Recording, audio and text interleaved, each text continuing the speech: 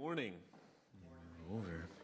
My name is Jonathan Neufeld. For those of you who might not be familiar with who I am, if you haven't seen me before, it's because I am the campus pastor at our Promontory location. So we have a campus up on Promontory. We meet in the Promontory Heights Elementary School. And so for the most part, on Sunday mornings, that's where I am, up on the hill. And so it is a very special joy to be able to be with you here this morning. And so if you have a Bible with you, let me invite you to open to the book of John. We're going to be looking at John chapter 18 this morning. And if you've been around here at Central for the past little while, you'll know that we have been doing this series through the book of John for, well, actually several years now. But most recently, we picked it up in John chapter 17. And we have been walking through the account of Jesus' life. And really this morning we're coming to what is a turning point in the Gospel of John. For the last 5 chapters, all the way from 13 through to 17, Jesus has been teaching his disciples. In fact, it's all happened really in just one evening, right? Jesus has been sitting in this upper room and he's been teaching his disciples. And so in terms of storyline, in terms of timeline, it's been pretty quiet, right? Jesus sits, talks with his disciples. Well, now chapter 18 takes a turn. Now things are actually starting to happen. Jesus leaves that upper room, and as we're going to see this morning, actually Jesus gets arrested. And so this is really, we're coming into the final act, right? If this were a movie, this is sort of, we're leading up to the final showdown at this point, right? And if you've ever seen sort of these, like a heist movie, right, where these guys have got this big plan, they're going to steal the diamond or whatever else, right? Ocean's 11, that sort of thing. About 3/4 of the way through, the main character usually gets arrested, right? This big thing happens, he gets arrested. It seems like the whole plan is about to implode on itself. Everything's going wrong until the very end, right? And you realize, actually, that was all part of the plan to begin with. He wanted to get arrested, and he makes this amazing escape, and everything works out well. And so when we come to the story of Jesus, you know, he is really the ultimate main character, and so we often kind of expect that same thing to happen. Right? We're almost expecting, yeah, he gets arrested, but that's okay, that's all part of the plan. He's going to escape. But if I can sort of give away the end of the story, you know, I don't want to spoil it, but the book's been out for about 2,000 years. Jesus doesn't escape, does he? Jesus doesn't escape. In fact, he is put to death on a cross. And so a little part of you wonders, maybe something just went wrong. Maybe he didn't really mean for that to happen, because who would make a plan where at the end you are killed? That's not a very good plan. But as we read our passage this morning, as we open up to John chapter 18, I want you to consider whether or not Jesus intended this to happen. Whether or not he meant to get arrested, and whether or not he was in control during this time. So with that in mind, let me invite you to read with me John chapter 18, and we're going to start in verse 1. This is what the Word of God says. It says, when Jesus had spoken these words, he went out with his disciples across the Kidron Valley, where there was a garden, which he and his disciples entered. Now Judas, who betrayed him, also knew the place, for Jesus often met there with his disciples. So Judas, having procured a band of soldiers and some officers from the chief priests and the Pharisees, went there with lanterns and torches and weapons. Then Jesus, knowing all that would happen to him, came forward and said to them, "Whom do you seek?" They answered him, "Jesus of Nazareth." Jesus said to them, "I am he." Judas, who betrayed him, was standing with them. When Jesus said to them, "I am he," they drew back and fell to the ground. So he asked them again, "Whom do you seek?" And they said, "Jesus of Nazareth." Jesus answered, "I told you that I am he, so if you seek me, let these men go." This was to fulfill the word that he had spoken. Of those whom you gave me, I have lost not one. Then Simon Peter, having a sword, drew it and struck the high priest's servant and cut off his right ear. The servant's name was Malchus. So Jesus said to Peter, "Put your sword into its sheath. Shall I not drink the cup that the Father has given me?" So the band of soldiers and their captain and the officers of the Jews arrested Jesus and bound him. That's as far as we'll read this morning. Would you pray with me? Father, this morning as we consider what Jesus has done on our behalf, Father, I pray, would you make our hearts truly grateful, that we would be thankful for the incredible grace and mercy that you have shown to us, that you would actually impact our hearts, that we might even imitate Jesus at this point. Lord, might we serve you in all that we do. And I pray this morning as we consider your word, would you find our hearts soft and receptive to what you have to say to us. We ask these things in your mighty name. Amen. Amen. Well, as we read through this passage, we really start to understand Jesus is actually in control at this point. In fact, he's in far more control than anyone being arrested actually should be, right? He knows what is going to be happening. And so as we work through this passage, I want us to see a couple of things. Right? I want us to see a couple of things. The first is perhaps the most obvious. It's the authority of Jesus. That Jesus actually is in control at this point. But I also want us then to notice his purpose. If he is actually in control, why is he doing this and why does it matter? And finally, I want us to see what is the reaction of his disciples. How do the disciples respond at this point? All right, well, let's look at our passage. Come back to verse 1 with me. It says, when Jesus had spoken these words, right? Now these are all of the words that Jesus has been talking, right? Chapter 13 all the way to the end of chapter 17. Jesus has had a lot of words. And so it's the same night we find out Jesus has just finished talking. He's just finished praying for his disciples. And now that he's finished, it says he went out with his disciples across the brook Kidron, or the Kidron Valley, where there was a garden which he and his disciples entered. Right? So if you know anything about what Jerusalem looks like, Jerusalem's up on this hill. Temple Mount is right at the top.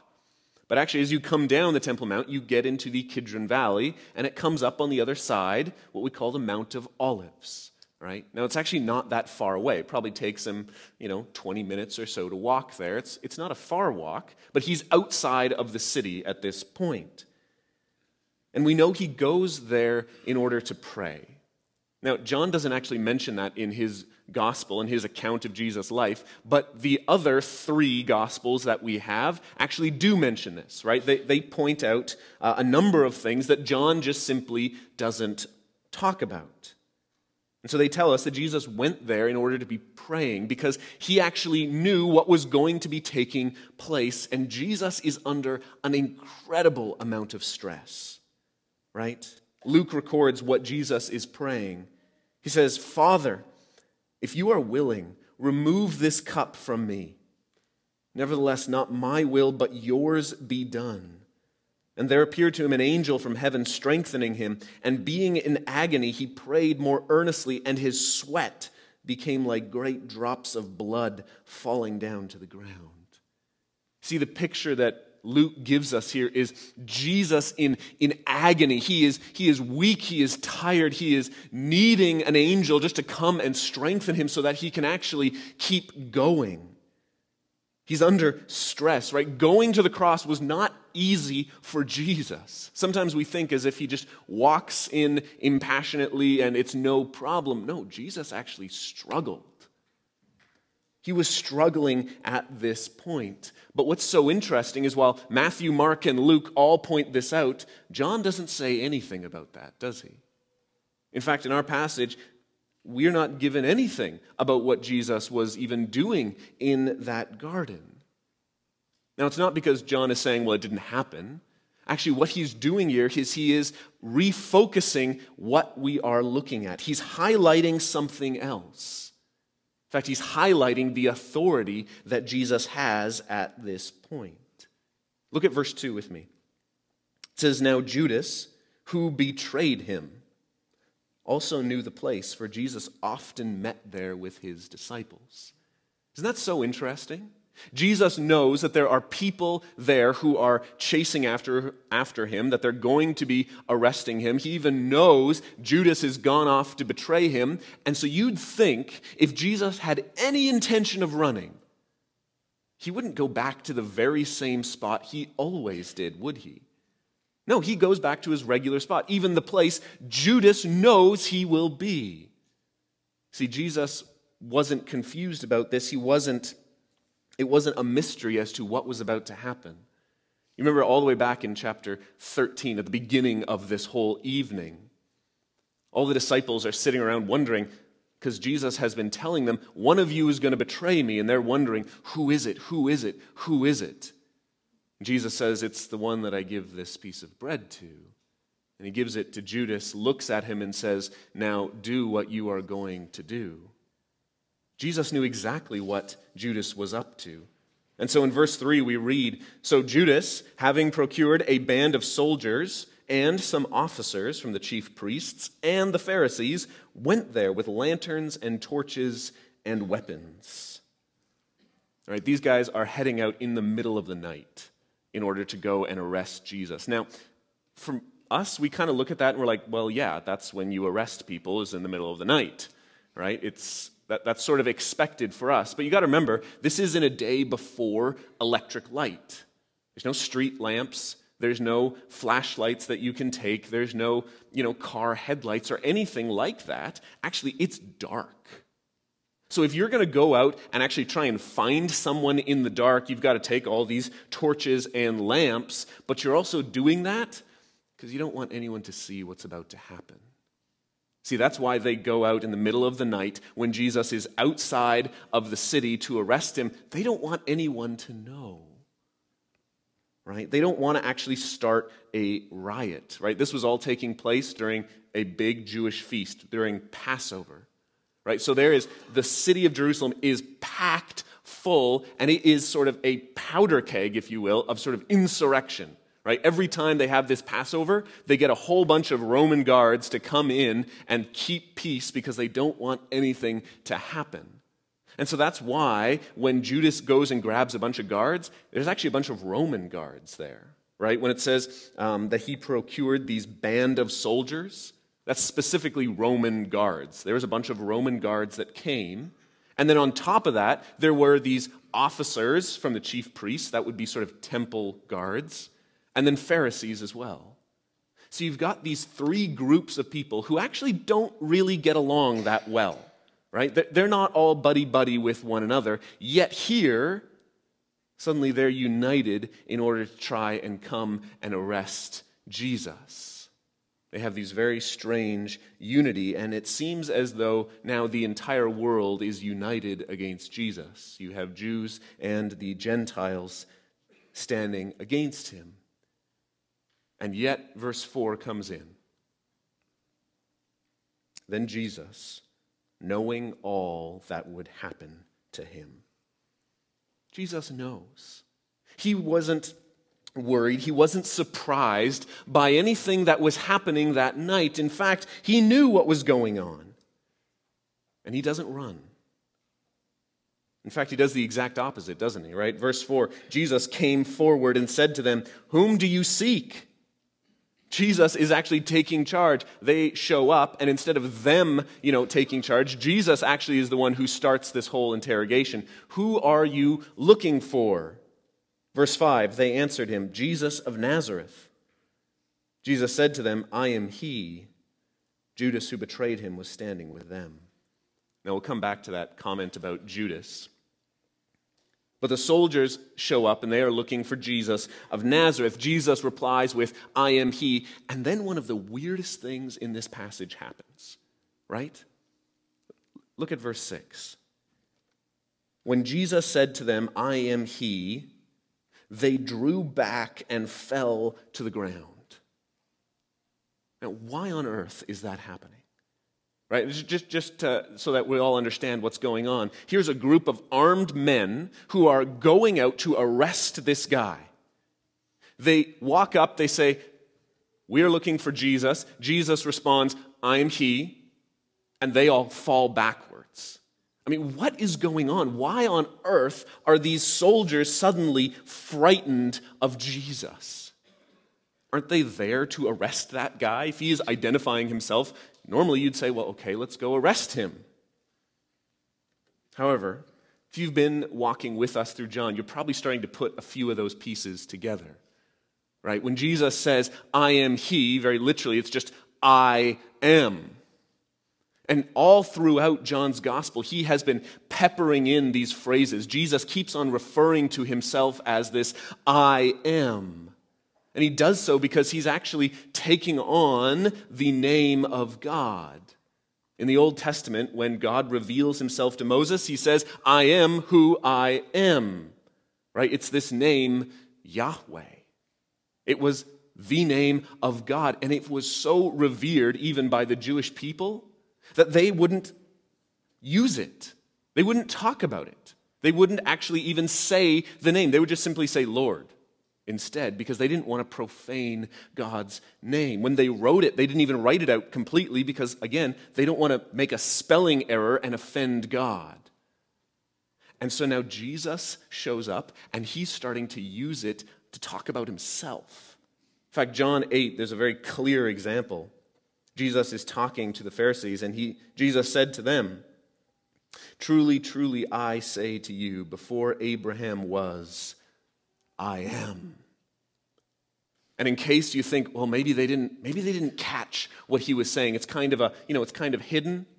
Actually, right after that, the Pharisees, they pick up rocks because they're going to kill him on the spot for doing something like that. No, they understood exactly what Jesus was claiming. That's what Jesus says he's there to do. John chapter 17, Jesus prays, "I have manifested your name to the people." Right? Jesus claims to be able to manifest the very name, the character, the person of God to these people. And so when this group of soldiers come to arrest him, Jesus says, "I want you to realize who I am. I want you to realize that, in fact, I'm God himself, and you need to understand who it is that you are here to arrest." But here's the question that still bugs me. Here's the question that still bugs me, because I've read this before, and I've known that. I've known that Jesus refers to himself as God. But why do they fall back? Here's a bunch of Roman guards who are falling back. That doesn't make sense. Imagine you're an RCMP officer, and you've been sent out to arrest someone. Let's say his name's Tommy. You've been sent out to arrest Tommy. You show up, you and 20 other officers, and you say, "Are you Tommy?" "Yes, and I want you to know I'm God." Would you fall back? No, you'd probably roll your eyes. You'd say, "Let's go, Tommy," and put the handcuffs on him, right? You're not going to fall back in terror just because of that. So why are these guys falling down? It's bothered me for a long time, but I think here's why. You see, Jesus has been in Jerusalem for some time now. For about a week, he has been out teaching people. He's been doing signs and miracles. And while we normally think of Jesus just kind of talking with his disciples, or maybe there's a crowd there, actually we need to realize the guards were listening to him as well. Actually, the soldiers were listening to Jesus. Earlier in the gospel, the Pharisees try this same thing. They try and arrest Jesus. And this is what happens. It says, "The officers then came to the chief priests and the Pharisees, who said to them, 'Why did you not bring him?' The officers answered, 'No one ever spoke like this man.'" See, they'd been listening to the teaching of Jesus, and they were stunned. They didn't just go arrest him because actually the way he talked was completely different than anyone else. And in fact, in these last couple weeks before Jesus is arrested, In these last 2 weeks, Jesus has actually been doing a lot. You can go back, look at chapters 11 and 12. Jesus raises Lazarus from the dead. In fact, he comes into the city and there are people praising and cheering for him. He's doing signs and wonders. People are being healed. In fact, there's a voice, an audible voice from heaven that is talking directly to this man. And so when the soldiers show up on that night, they've actually seen what Jesus has been doing. They've been watching him. They have been seeing not only his teaching, but actually of things he's doing. They're going out to arrest the guy who just the other week raised a man from the dead. They're going out to arrest a guy that God himself spoke to. They may have even heard that very voice. So when they show up and Jesus says, I want you to know I am Yahweh, they fall back because they actually believe him. They actually believe what Jesus has been saying. You see, anyone can claim to be God. It's not that hard. All you have to do is be crazy. But actually, Jesus doesn't just claim to be God. In fact, he proves it as well. So when these guys show up, they are shaking in their boots. They are actually frightened of who Jesus is and actually the power that he has. Earlier in John's gospel, Jesus makes it very clear. He says, "For this reason the Father loves me, because I lay down my life that I may take it up again. No one takes it from me, but I lay it down of my own accord. I have authority to lay it down, and I have authority to take it up again. This charge I have received from my Father." See, Jesus wants his disciples to know that even though these guys are coming in the middle of the night to try and arrest me, it is not their authority that is allowing them to do it. In fact, it's mine. I am the one. I have the authority to lay down my life. And so here we're at a bit of a tipping point, right? Jesus has these guys, they're on the ground in front of them. And at this point, Jesus could really do anything he wants. He probably could have told them, all right, guys, now get out of here. Leave. You're not going to do this. He could have just left himself. He could have run away. He could have done 1,000 other things. But what does he do? Verse 7. So he asked them again, "Whom do you seek?" They said, "Jesus of Nazareth." Jesus answered, "I told you that I am he. So if you seek me, let these men go." Jesus snaps them back out of their shock, out of their sort of stupor, and says, "Do you remember what you're here to be doing? Do you remember what you're here to do? You're here to actually be arresting me." Right? Jesus almost forces the issue and says, "Come on, guys, this is what you're supposed to be doing here." And so Jesus is clearly the one who's in control. But let me ask you the question, does any of that really matter? I mean, does it really matter? Verse 12 would probably end the exact same way, right? The band of soldiers and their captain, the officers of the Jews, arrested Jesus and bound him. You could say Jesus is in control or not. Does it make any difference? Which I think the answer is yes. You see, John highlights this for a very specific reason. He wants us to realize that Jesus intended to go to the cross. That was his purpose. That was his mission. It was always so that he would end up dying on the cross. In fact, he was determined to follow God's commands, even to the very point of death. And so here's what I want us to consider. Here's what I think we can learn from that. See, if we are followers of Jesus Christ, if we are to carry on his example, should we not follow God's commands with that same level of intention? Should we not actually intentionally be following after Jesus? See, I think it's so natural, so easy to fall into this trap that says, well, I'm sure I will be obedient when the time comes, I'll kind of wait for that to happen. I'll kind of just, I'm sure my obedience will come naturally. Somehow, I'm sure I'll just walk in faithfulness to God.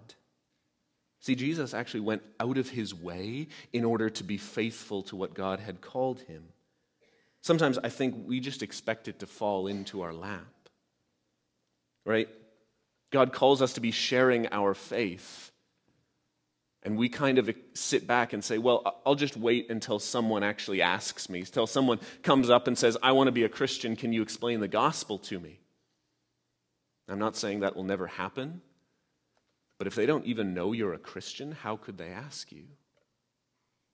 Unless we actually take that intentional step and begin those conversations to ask people to talk about our faith, how could they even ask? See, sometimes I think we're just waiting for something to fall in our lap instead of actively being obedient to what God calls us to.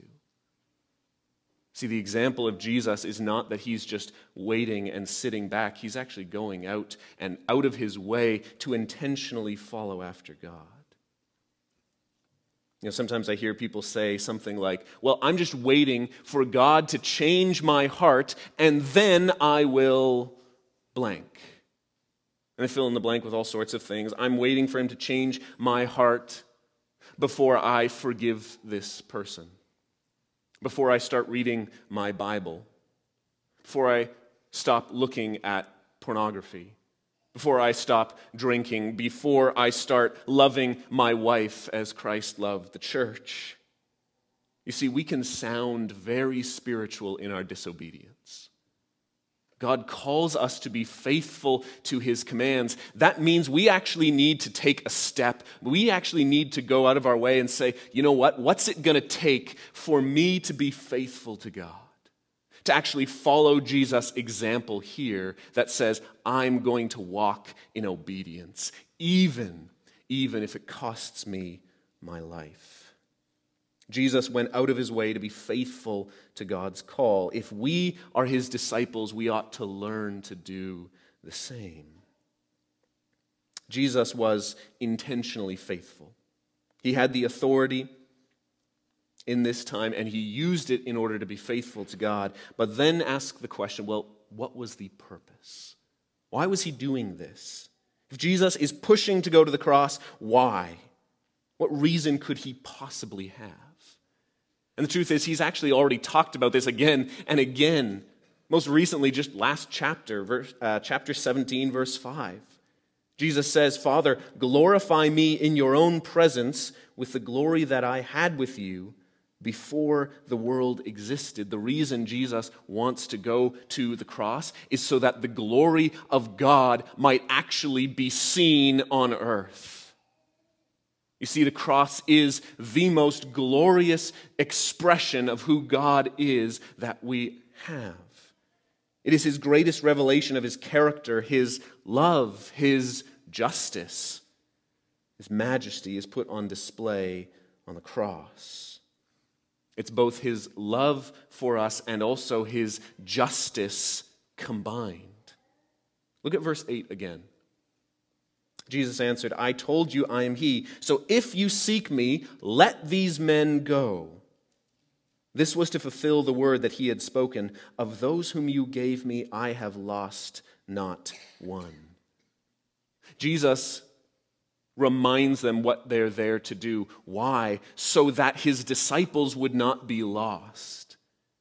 Now, in sort of the immediate context, Jesus is protecting their lives, right? He's making sure that this group of guards don't end up hurting his disciples. But in the greater context, we know that Jesus is actually going to the cross not simply for their physical lives, but so that they might be spiritually taken care of.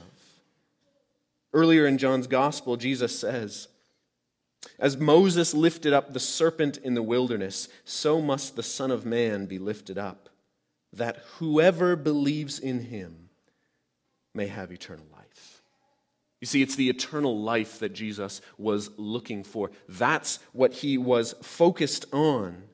He was going to the cross in order to secure the fact that anyone who would believe in him would be saved. They would not face the wrath of God, but in fact, Jesus would die in their place. Paul writes in Galatians chapter 3, it says, Christ redeemed us from the curse of the law by becoming a curse for us. For it is written, cursed is everyone who is hanged on a tree. Jesus is going to be hung on a tree on the cross. Why? It's not for his sins. It's not because he had done anything wrong. It's not because there was a curse on him. It was because it hung over his disciples. But because they had sinned, because they had fallen short of God's glory, he was intentionally stepping in their place. In fact, he was going to die. He was going to take that curse, take that punishment for their sins, so that anyone who would believe in him would be saved. He died in our place so that we here today would place our faith in him, we would be saved. In fact, eternally secured and taken care of. You see, this is why the cross becomes the greatest display of God's glory. It is the full weight of the justice of God against sin and the love of God to redeem his people come together. Jesus is going to the cross in order to keep his disciples safe. He's going there on purpose. In fact, we need to see Jesus intentionally went there. It wasn't just sort of the plan gone wrong and then he kind of turned it around at the last moment. Actually, that was his purpose. Right? It's a little bit like giving someone a gift. Right? Now, we often say, well, it's the thought that matters. Now, usually we say that when the gift is really bad and we kind of want to get ourselves out, well, it's the thought that matters. Right? But the truth is, the intention behind a gift does matter. And in fact, the greater the intention, the more that gift ends up meaning.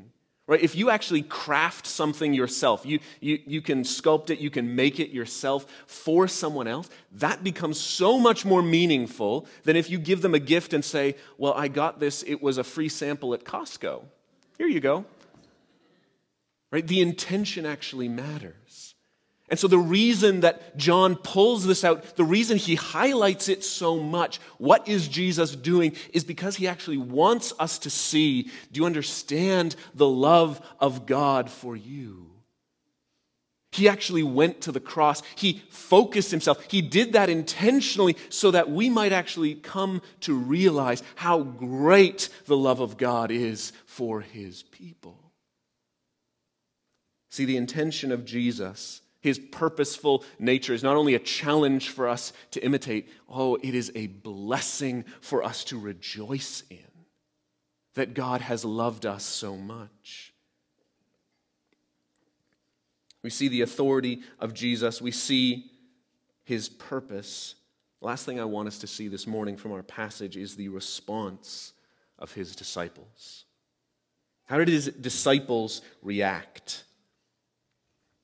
Right, there are two disciples that end up being mentioned in this passage, Judas and Peter. And now both of these men end up actually misunderstanding Jesus. They actually both miss the point, right? Judas is easy to see, right? Judas, he betrays Jesus. He turns his back. He rejects Jesus. And John points out in verse 5, Judas, who betrayed him, was standing with them, with the soldiers. Right? John adds this little note, not because he wants us to realize where Judas was standing physically. It's actually a point of how he reacted to Jesus. Turned his back on him and said, I want nothing more to do with you. I'm going to throw my lot in for a few extra coins. But then there's Peter as well. Verse 10. It says, then Simon Peter, having a sword, drew it and struck the high priest's servant and cut off his right ear. The servant's name was Malchus. Right? Peter wants to show just how devoted he really is. Right? He's going to go out and he is going to protect Jesus from these armed guards. And whether or not, Peter intended to cut off this man's ear, or maybe he was just really bad with a sword, I don't know. But either way, Jesus tells him, stop, right? Verse 11, Jesus said to Peter, put your sword into its sheath. Shall I not drink the cup that the Father has given me? Jesus says to Peter, that is not what we are here to do, right? John doesn't record it, but Luke tells us, actually Jesus ends up healing this man. He touches his ear and restores it. But the point that John wants us to see is that Jesus is still intentionally following after God's commands. And you see, Peter's response to actually take up and fight wasn't necessarily a bad one. Right? He wants to protect Jesus. He wants to protect his teacher, his master. That's a good thing. The irony is, Jesus doesn't need his protection. Actually, Peter's the one who needs to be protected. Peter needs Jesus to save him, not the other way around. You see, what Jesus tells him is that, look, Peter, actually, it's not done in your strength. You don't accomplish God's will in your strength. It's not about how good a guy you are. It's not about your self-determination or your, willpower that you can muster up. Actually, what you need is to be relying on God at this time. See, the disciples react to Jesus in two ways. Judas betrays him, and Peter almost ignores him. See, I think, to be honest, we're far more in danger of looking like Peter at this point. We try and do what God asks us. We try and almost want to defend Jesus against all of these attacks instead of just relying on his power and relying on the grace that he gives us. See, we're not called to protect Jesus, to try and make him seem better, more culturally relevant, or sometimes less culturally relevant, right? Sometimes what he says is far too clear, and we don't like that. I think what Jesus would say is, stop trying to save me. I didn't lose control. Right? Rather, we are called to be faithful to him. We are called to place our trust in him and lead others to be doing the same. Listen to what Paul says in Romans chapter 5. He says, for while we were still weak, at the right time, Christ died for the ungodly. But God shows his love for us in that while we were still sinners, Christ died for us. Since, therefore, we have been justified by his blood, much more shall we be saved by him from the wrath of God. You see, Jesus had in mind what was ultimately most important. He wanted to save his disciples from the wrath of God against their sin. That's where Jesus was heading. That's where Jesus was going, and his disciples didn't get it. They would either try and do it themselves or simply reject him outright. So the question then is, how will you respond? How will you respond to what Jesus has done? As we close, I'm just going to invite the worship team to come forward, as well as our prayer team make their way to the front. But I want you to consider this question. How are you going to respond to Jesus? Because it's easy for us to keep going and saying, I'll just do it in my own strength. If I can muster up, I will almost save myself. I can get over this. I can do this by myself. Some of you here today, you might be at a point where you just need to trust in Jesus for the very first time. Where you need to come to what Jesus has done and simply say, Lord, thank you. I trust in your grace and yours alone. Or maybe you've been trying to do this all by yourself. Maybe you've been trying to walk in faithfulness in your own strength, and you just need to be reminded what it means to trust in him, to walk in faithfulness to him out of the strength that he supplies. So as we sing, as we respond in prayer and worship, I just want to encourage you, take a time and consider that. We have people here who'd love to pray with you. love to encourage you, love to call you into faithfulness to Jesus Christ as he is faithful unto the plan of God. Let's pray together. Father, this morning, we are so thankful for Jesus. We are so thankful for the grace that you have given, for the death he died on our behalf. Father, we are grateful for your mercy towards us, that while we were weak, Christ has died for us. Father, we confess we are not strong enough to save ourselves. Lord, help us. Come to us. Help us understand the great mercy and grace of Jesus Christ. We ask these things in your name. Amen.